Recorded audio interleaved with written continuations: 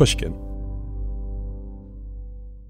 Chase for Business and iHeart bring you a new podcast series called The Unshakables. This one-of-a-kind series will shine the spotlight on small business owners like you, who faced a do-or-die moment that ultimately made their business what it is today. Learn more at chase.com/business/podcast. Chase, make more of what's yours. Chase mobile app is available for select mobile devices. Message and data rates may apply. JP Morgan Chase, N.A. member FDIC 2024, JP Morgan Chase & Co. The most innovative companies are going further with T-Mobile for Business. The PGA of America is helping lower scores and elevate fan experiences with AI coaching tools and 5G connected cameras. AAA is getting more drivers back on the road fast with location telematics. And the Las Vegas Grand Prix is powering race day operations with 5G connectivity, giving fans an experience at the speed they deserve. This is accelerating innovation with T-Mobile for Business. Take your business further at T-Mobile.com/now. It all started with two federal agents who heard a rumor. She mentions, well, there is this alleged murder to have taken place. There was just one problem. They had no clue who the victim was. We have to do our job, and we have to find out, who did they kill? It had been 15 years since this alleged murder. Was it still possible to unearth the truth? I used to watch the Unsolved Mystery shows, and I often thought about calling because I was like, this is not right. How can a person get killed and no one knows anything? I'm Jake Halpern, and this is Deep Cover, The Nameless Man. Listen wherever you get your podcasts. And if you want to hear the entire season right now, ad-free, subscribe to Pushkin Plus on our Apple Podcast show page or on pushkin.fm/plus.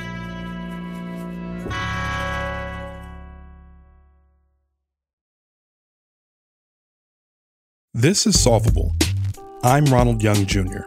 Is it really fair to compare, Twinkies and Oreo cookies with cigarettes and alcohol and even some drugs? Food is delicious, nutritious, and sometimes controversial. Whether it's less red meat, more vegetables, or dairy alternatives, dietitians, nutritionists, doctors, trainers, chefs, and foodies all have an opinion on what we should and should not be putting into our bodies. At times, it can feel difficult to know what is the right decision when it comes to our eating habits. It's not our fault. This is not on us. These products are engineered in a way that's designed to get us to lose control. We live in an age where what we're consuming has changed beyond the necessity of survival. And in most ways, those changes are intentional. We've grown up to see these food products as being full of cartoon characters and joy and happiness. So, can you imagine there being like a march through the streets of Brooklyn protesting Oreo cookies? Michael Moss is a Pulitzer Prize-winning investigative journalist and New York Times best-selling author. Our overdependence on processed food, which has this incredible hidden cost, can be solved by our reclaiming food for ourselves. I'm excited to talk to you because we're coming to a place where people are trying to lose the quarantine 15 after, kind of eating whatever over the lockdown months. And people's relationship with food right now is probably at a very pivotal moment. So one thing, as someone who I've struggled both with weight, probably most of my adult life, and my relationship with food.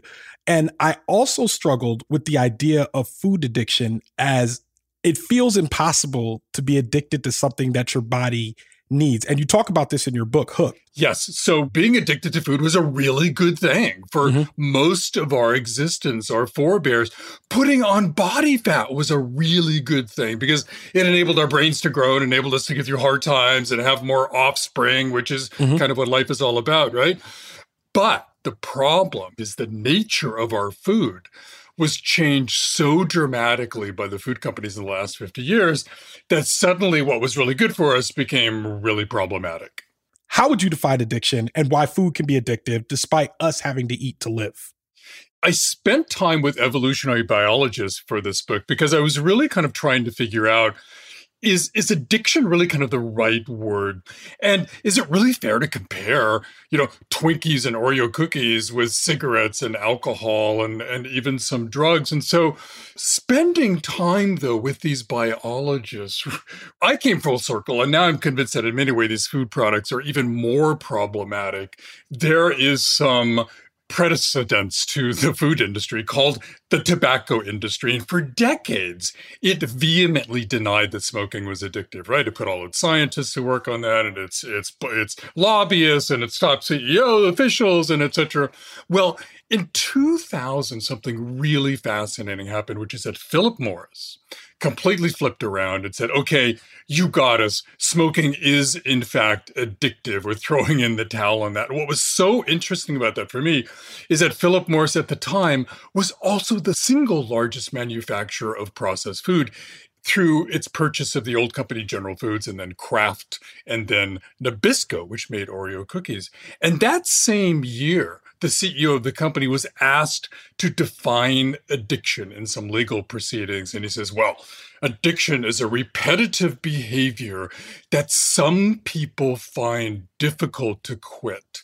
And I thought that was so perfect, because it's in line with what scientists and experts think of as addiction these days. But I also love the word some there, because addiction happens on a spectrum.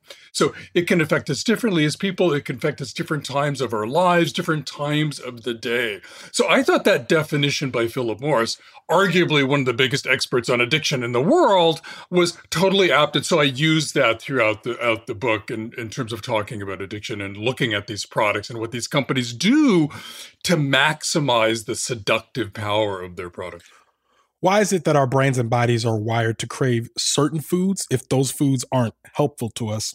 That's kind of one of the biggest mysteries still out there. I mean, there's some thought. The brain looks at sugar as calories for young, growing bodies. And, when we were living on the plains and hunter-gatherer societies, sugar was kind of a rare thing. And so you can kind of see how we might have gotten attracted to that sugar and how it thus excites the brain in a way that maybe even fats and salt and protein certainly doesn't do. One of the powerful aspects of these products is memory. We begin developing memories for foods at a really young age, possibly even in the womb. And that's why the soda companies, for example, know that if they can get a soda in the hands of a kid when he or she is with their parents at a ball game, that will forevermore be associated with that joyous moment. And when they're older in life and they want some joy and comfort in their life, what do they turn to? Soda, because it's there kind of in their memory. And that's where the companies also spend so much money on advertising and marketing. So part of what attracts us to food and creates our eating habits is, in fact, the habit, repetitive behavior of eating these products again and again deepens those memory channels in our brain.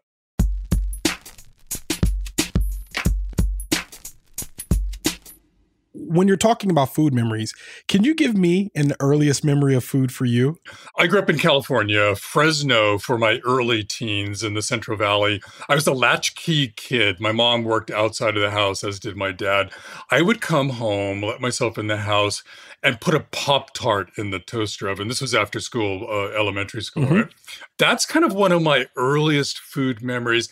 A few years ago, I went to the Kellogg's research and development facility way off in the distance in the factory. They had messed up a batch of Pop-Tarts and they were dumping this huge amount of raw dough into a dumpster.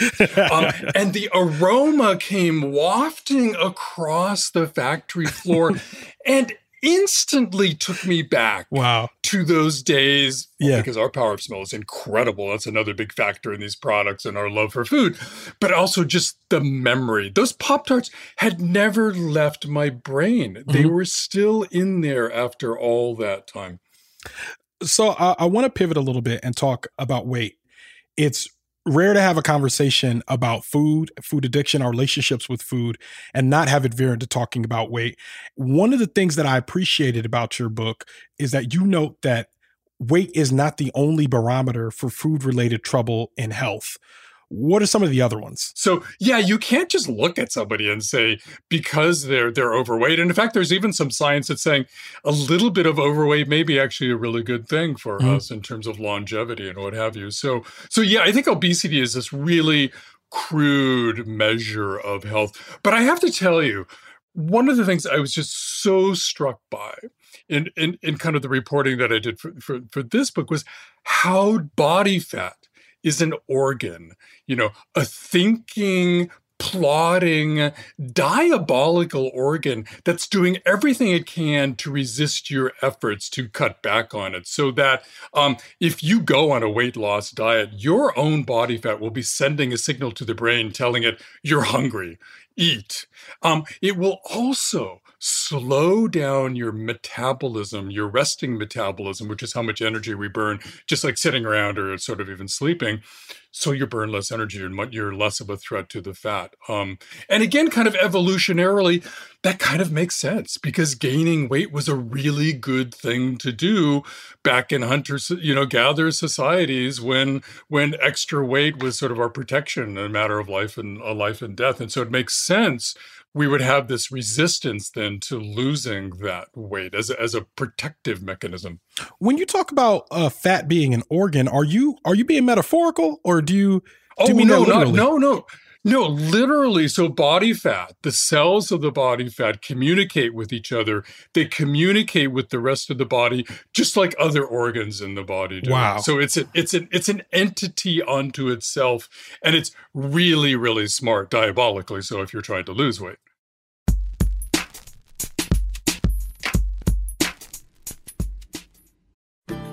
As listeners to this show, you probably consider yourself pretty smart. But how smart is your wallet? When you're looking to upgrade your wallet, it's time to turn to NerdWallet. Their expert team of nerds has the financial smarts to help you find the right financial products for you. Before NerdWallet, you might have paid for vacations with whatever was in your wallet. But you could have been missing out on miles you didn't even know you were leaving on the table. Now you can get a new card with more miles and more upgrades. What could future you do with more travel rewards? A hotel upgrade? Lounge access? Wherever you go next, make it happen with a smarter travel card. Don't wait to make smart financial decisions. Compare and find smarter credit cards, savings accounts, and more today at NerdWallet.com. NerdWallet. Finance smarter. As with all cards, credit is subject to lender approval and terms apply. Hello. This is Malcolm Gladwell from Revisionist History. Let me tell you an unconventional story about a healthcare group that wanted to improve their efficiency. Boston Children's Hospital. They were already a leading pediatric facility. Their patient outcomes, workflows, and delivery of care were already great. But they wondered, how can we make it better? So the hospital got to work. Their idea was to build what they called clinical mobility, meaning a system which would allow their staff to access information and interact with patients on mobile devices, anywhere in the hospital. And what made that possible? 5G. The hospital rebuilt their entire system with 5G technology at its core. That infrastructure now supports thousands of phones and tablets so practitioners can communicate with patients on a whole new level. Boston Children's also made sure the system could flex and scale to handle medical advancements like robotic surgery and virtual reality for training and research. This was worlds away from how they had previously operated. This innovative work hasn't gone unnoticed, first by patients, but also by their peers. Boston Children's was a first-place winner in the industry category at last year's Unconventional Awards from T-Mobile for Business, an event that celebrates customers who've dared to innovate for the sake of innovation. If the Boston Children's story rings a bell with you, if your team has asked the same questions about building a better business solution, I encourage you to enter this year's awards. It's a great way to be recognized for smart, disruptive thinking in front of some of your industry's most influential leaders. You can enter at T-Mobile.com/unconventional awards. That's T-Mobile.com/unconventional awards. I'll save you a seat. It all started with two federal agents who heard a rumor. She mentioned, well, there is this alleged murder to have taken place. There was just one problem. They had no clue who the victim was. We have to do our job, and we have to find out, who did they kill? It had been 15 years since this alleged murder. Was it still possible to unearth the truth? I used to watch the Unsolved Mystery shows, and I often thought about calling because I was like, this is not right. How can a person get killed and no one knows anything? I'm Jake Halpern, and this is Deep Cover: The Nameless Man. Listen wherever you get your podcasts. And if you want to hear the entire season right now, ad-free, subscribe to Pushkin Plus on our Apple Podcast show page or on pushkin.fm/plus.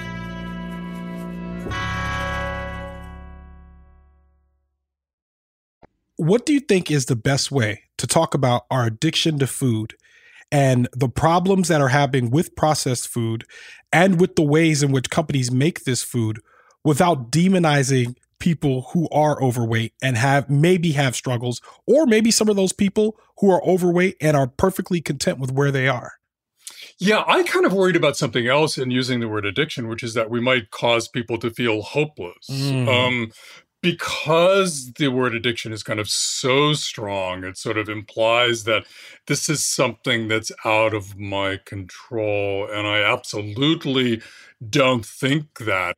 I'm a journalist, and journalists are kind of, especially investigative journalists, right, are kind of focused on, the problem and pointing out the problem. And part of me still believes that knowing all the tricks that these companies use when we walk into the grocery store or to many restaurants is in itself empowering and can help us regain control of our eating habits.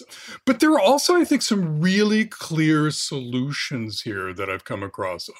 We by nature love convenience, right? We love food that's inexpensive, quote unquote, that costs the least amount of energy to get. Again, going back to hunter-gatherer societies, when that was a really, really good thing to do. So what did the food industry do back in the 60s when both women and men were working outside of the home in increasing numbers? They came to us and said, we'll solve your food problem. We'll make dinner. Mm-hmm. We'll make it convenient for you to come home at 7 or 8 o'clock at night and put dinner on the table in 30 minutes. Of course, the hidden price of that is what we're now dealing with in terms of our health problems, right? But I think that now, knowing that there are ways that we can take back what the food industry took from us, even convenience. I mean, look, I have a spaghetti sauce recipe down now to 93 seconds. I kid you not. Granted, if it simmers on the stove a little while, right? Yeah. My family's more apt to eat it. But the actual working part of it, opening up a can of plum tomatoes and adding whatever dried basil or spices might be around. And maybe if I have 10 seconds sauteing a little garlic and olive oil, that's 93 seconds. That is convenience to the max, but that's home cooking, which is a really powerful tool that we can use to change our eating habits and lessen our dependence on these processed food products.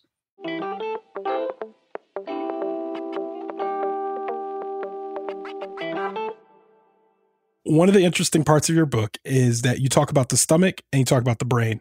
And you talk about how for the longest time, we thought that our stomachs were the driving force of our appetites. And you talk about how that is part of the story, but not all of the story. Tell us more about the brain. One of the hallmarks of addictive substances is speed. Back in the 90s, scientists studying addiction realized that the faster a substance hits the brain, the more apt the brain is to be seduced by that substance and act impulsively by overeating or overconsuming, right? So Typically, smoking, for example, will fully engage the brain in 10 seconds. And alcohol and drugs are kind of be a little bit less than that. But it turns out there's nothing faster than kind of the essential ingredients in processed food and their ability to hit the reward center of the brain, get us excited and get us to act impulsively. There was this exquisite study done a few years ago where they sat people down and said, we want you to tell us how fast you taste sugar. So they put a little sugar in their tongue. And those people were pushing the button indicating that they were tasting sweet in less than 1 second. And that was really illuminating to me because kind of what these processed food products are all about is speed, from the manufacturing process to reduce the cost, from the packaging that lets us open the package and get to the product really fast, to the speed with which these products, which are heavily based on salt, sugar, and fats, which also reach the brain really fast. All about speed, all about getting us to act impulsively and mindlessly, which is another kind of characteristic of these processed food products, is that by not thinking about them, we turn ourselves over, we turn our willpower over to the companies making these products. So I don't think we've talked specifically about how the companies are actually doing this, whether it be the speed, whether it be nurturing our addiction, if you will, nurturing our dependency on food, exploiting our dependency on food. How are the companies actually doing this? One of our natural attractions to food is cheapness, as I mentioned, right? We love a box of Pop-Tarts that costs 10 cents this week, less than it did last week. That gets us excited. We're much more apt to sort of put that in the shopping cart. Okay, so the food companies have working for them chemical laboratories called flavor houses. They're actually located mostly in New Jersey, up and down the corridor, where they're kind of doing what you expect them to do. They're using chemicals, mixing and matching to imitate some of the natural flavorings in foods, which processed food companies then can use to make their products. They're famous for inventing pumpkin pie spice, that scourge that spreads across the grocery store every fall, right? The scourge of the planet. And all kinds of stuff, from candy to cookies to who knows what, right? Well, they're using as many as 80 different chemical ingredients to create that pumpkin pie spice.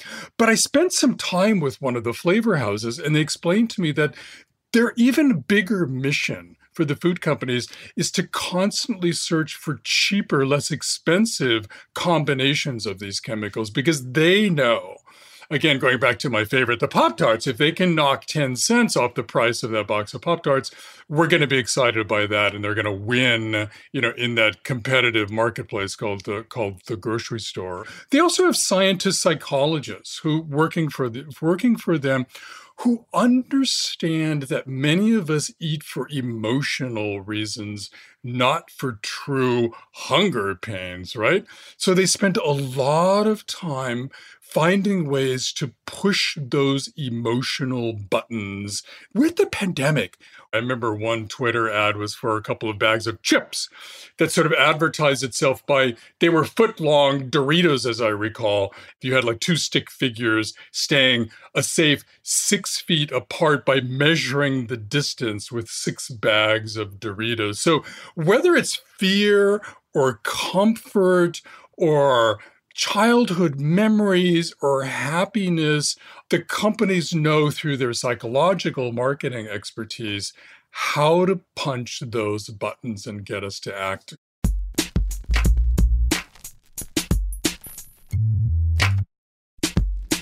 Let's talk about solutions. How do we solve this? Like, what are some steps we could take to actually fix these problems? Find any way you possibly can to do as much cooking from scratch as you can. And I think that your listeners would be amazed at sort of how they can change your attitude about food. There are just like so many people out there working on reinventing food, reinventing our food environment with our health in mind. Some of those people, by the way, have switched sides. Having been former executives at these big processed food companies, are now working on behalf of farmers growing carrots and figuring out like what's an exciting way to market carrots to kids. And so it's kind of just like sitting back and going, well, how can we like reclaim what we used to have here, and how hard would that be? I have a kitchen. I could cook my own food. I have a place to go to get fresh produce, to get vegetables. I'm not dealing with a food desert. A lot of the convenience and the cheapness that comes with the processed foods is really affecting the people who have the least amount of resources. How can we help them? Oh, absolutely. So there are efforts underway, and this started in Philadelphia, working with corner stores to help them sell fresh produce, which is a lot harder than it might sound, because the coolers that they have are owned, by the soda companies who don't want a bunch of broccoli in their coolers. So figuring out sort of how to do that. So I love that aspect of it. If I was king for a day, I would put a garden in every school in this country, getting the kids excited about real food, getting their parents excited, but then making that real food available to those parents at a price that's affordable is going to mean rethinking the entire farm system, because so much of the farm system, the vast majority of it, is about making soybeans and field corn cheaper and cheaper as ingredients for processed food. And if you could flip that around and help the agricultural system find ways to make broccoli less expensive and broccoli sweeter and more enticing and succulent to people and fresher, that's another essential thing that has to happen. How would they do that? The groundwork is already there. I wrote a story a few years ago for the Times where I wrote about kids who'd left kind of the industrial soybean farm, went to the city, got disillusioned, came back to the farm in the Midwest, but didn't want to continue that. And they started growing, produce, vegetables, and fruits and nuts. And one of the biggest things they needed was help with marketing, because they didn't have the farmers markets that they have in Brooklyn and Portland and Seattle. So helping with marketing, but basically you need a Department of Agriculture that's oriented much more to our health and much less to industrial farming. Is there an incentive for the Department of Agriculture to have us, continue to be unhealthy and to eat things that are not nutritious? Is there an incentive that stops them from actually putting solutions that, like you're talking about, which all seem very simple, into action? Yeah, I think it's just that, the corporate farming business has lobbyists who are incredibly powerful, and agriculture is a powerful economic engine in the country. So I think it's just that synergy that's happened between the farmers growing ingredients for processed food and the officials at the Department of Agriculture working together on that. And it's been really, really difficult to sort of affect some real meaningful change there. Are you optimistic about us being able to turn this around, to break this type of addiction on processed foods? Yeah, there's just so many people working on so many different solutions to food and the food environment that I can't help it but not be optimistic. A lot of people write about food as critics, and obviously you have found a lane and you stay in it. What made you want to write about the food industry in this way? There had been an outbreak of salmonella in peanuts being manufactured in the southern United States. And I went down and took a look, and it opened this incredible window on this processed food industry, because many of these big companies were using these tainted peanuts as ingredients in their food products, and they had lost control of the food chain. So weeks and weeks were going by, people were falling sick all over the country, and they couldn't figure out if those peanuts were in their products or not. So that's kind of the first thing that got me really, really interested in this industry and what it was doing to us. And then one of my best sources who tests meat for E. coli said to me, Michael, as tragic as these incidents of contamination are, you should really look at what my industry is intentionally adding to its products, over which it has absolute control. He was worried about all the salt going into processed meat, but that led me to look at sugar and fats as well, and then more recently on the industry's ability to sort of use our own basic instincts against us.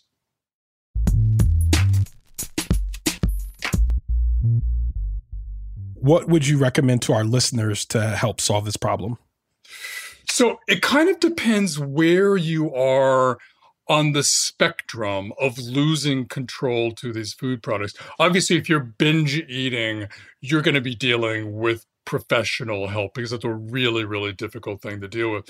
I mean, if you're somebody who gets like that 3 p.m. craving for a cookie, one of the lessons that we've learned from the world of drug addiction is that craving comes on so strong and wipes out your free will, your ability to sort of say no, that you pretty much have to find a way to get ahead of the craving. So whether your strategy is to get up and stretch or call a friend or try to eat something else that's healthier, like a handful of nuts, you pretty much need to be doing that at 2:55 in order to ward off that 3 p.m. craving. Our losing control, it's not our fault. This is not on us. These products are engineered in a way that's designed to get us to lose control over our willpower, over our ability to say no. So that's what they're engineered to do. And knowing that, I think, is a really fundamental point here. Figuring out how we as individuals, what strategies we can take to regain control. Do we need to take these companies to task? Because there's one thing with Philip Morris where we did, and that kind of resulted in kind of a shift in our attitudes towards smoking. At what point can we feel empowered to say, hey, you guys should stop doing this and help us?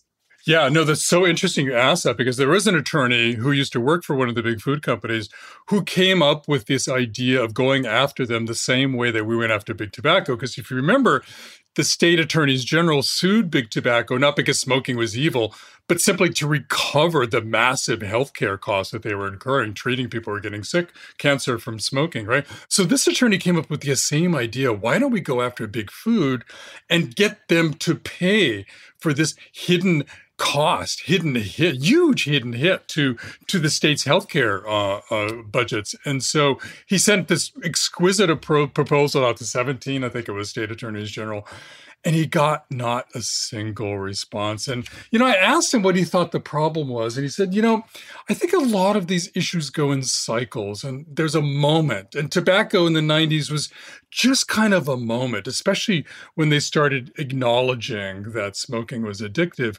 Food may not be in that moment right now. And so he was sort of a patient guy thinking, well, maybe in a few years we could try again.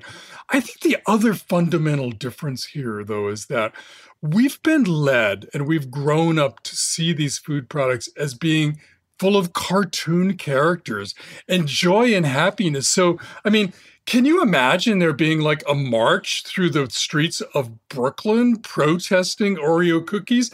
I can't. And I think it's kind of for that reason that most of us still think when we walk into the grocery store, we're dealing with companies that are kind of fundamentally there to help improve our health. And until we kind of come to grips with the reality that that is not the case with many of these companies and so many of these products, then I think that we as a society, aren't quite ready yet to cause the kind of, the kind of momentous change that can really cause this industry to turn around and change its ways. Well, thanks so much for being on our show. Thank you so much for your time. It's just so fantastic. Michael Moss is a Pulitzer Prize-winning investigative journalist and New York Times bestselling author. His most recent book is called Hooked: Food, Free Will, and How the Food Giants Exploit Our Addictions. To learn more about the processed food industry, check out the links in our show notes. Next week on Solvable, I'm talking with fashion designer, influencer, and writer Gabby Gregg, also known as Gabby Fresh, about improving our relationship with our bodies. That is a great conversation. Definitely come back for that. Solvable is produced by Jocelyn Frank. Research by David Jha. Booking by Lisa Dunn. Our managing producer is Sasha Matthias, and our executive producer is Mia LaBelle. I'm Ronald Young Jr. Thanks for listening.